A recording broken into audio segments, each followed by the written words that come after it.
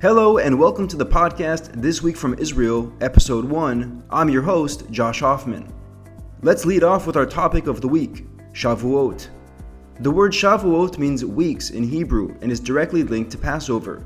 The Torah mandates the 7-week period beginning on the second day of Passover to be immediately followed by Shavuot. This counting of days and weeks is understood to express anticipation and desire for giving of the Torah. On Passover, the people of Israel were freed from their enslavement to Pharaoh, and on Shavuot, they were given the Torah and became a nation committed to serving God. Although this is commonly considered to be its main significance, Shavuot is not explicitly named as the day on which the Torah was revealed by God to the Israelite nation at Mount Sinai. What is textually connected in the Bible to the Feast of Shavuot is the season of the grain harvest, specifically of the wheat, in the land of Israel. In ancient times, the grain harvest lasted 7 weeks and was a season of gladness. This sort of feels like what's happening in the world right now. A global harvest of optimism, positivity, and hope is beginning to take shape. People are getting outside again, working, traveling, reconnecting with the world as we knew it before the pandemic. In Israel, there seems to be a renewed spirit or energy compared to the somber mood of the pandemic.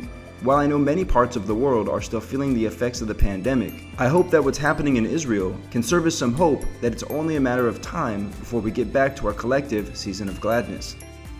Updates from Izzy.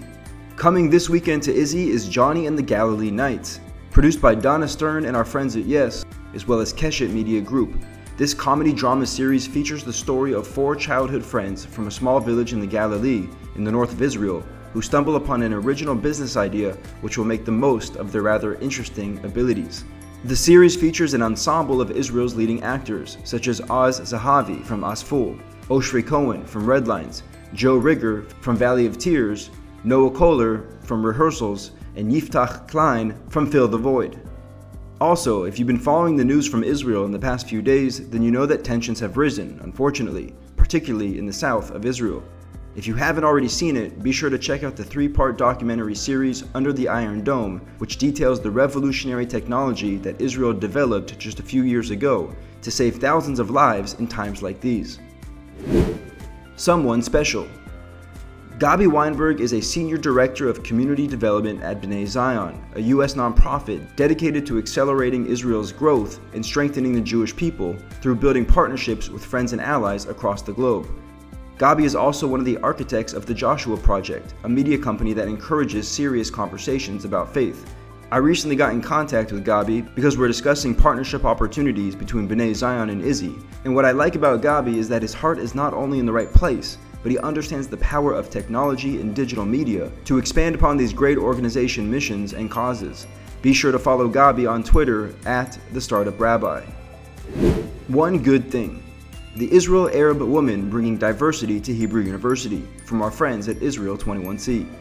Mona Corey Kasabri is Hebrew University's new Vice President of Diversity.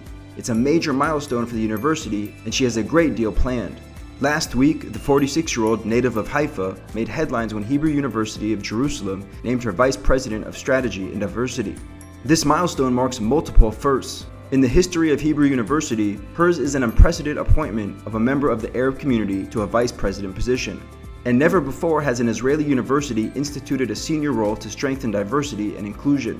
In her new role, Corey Kasabri is charged with broadening the ranks of both academic staff and the student body with individuals from underrepresented communities, including ultra-Orthodox Jews, Arabs, Ethiopians, and people with disabilities. She is also tasked with raising the social, economic, and environmental impact of the university, increasing the cross-disciplinary efforts among the university's 6 campuses, and adapting teaching methods post-coronavirus. I believe in education as an important element for integrating and succeeding in Israeli society, Mona says. It is our way to improve our situation. That wraps up this episode of This Week from Israel. I'm your host, Josh Hoffman, signing off from Tel Aviv. We'll see you next week.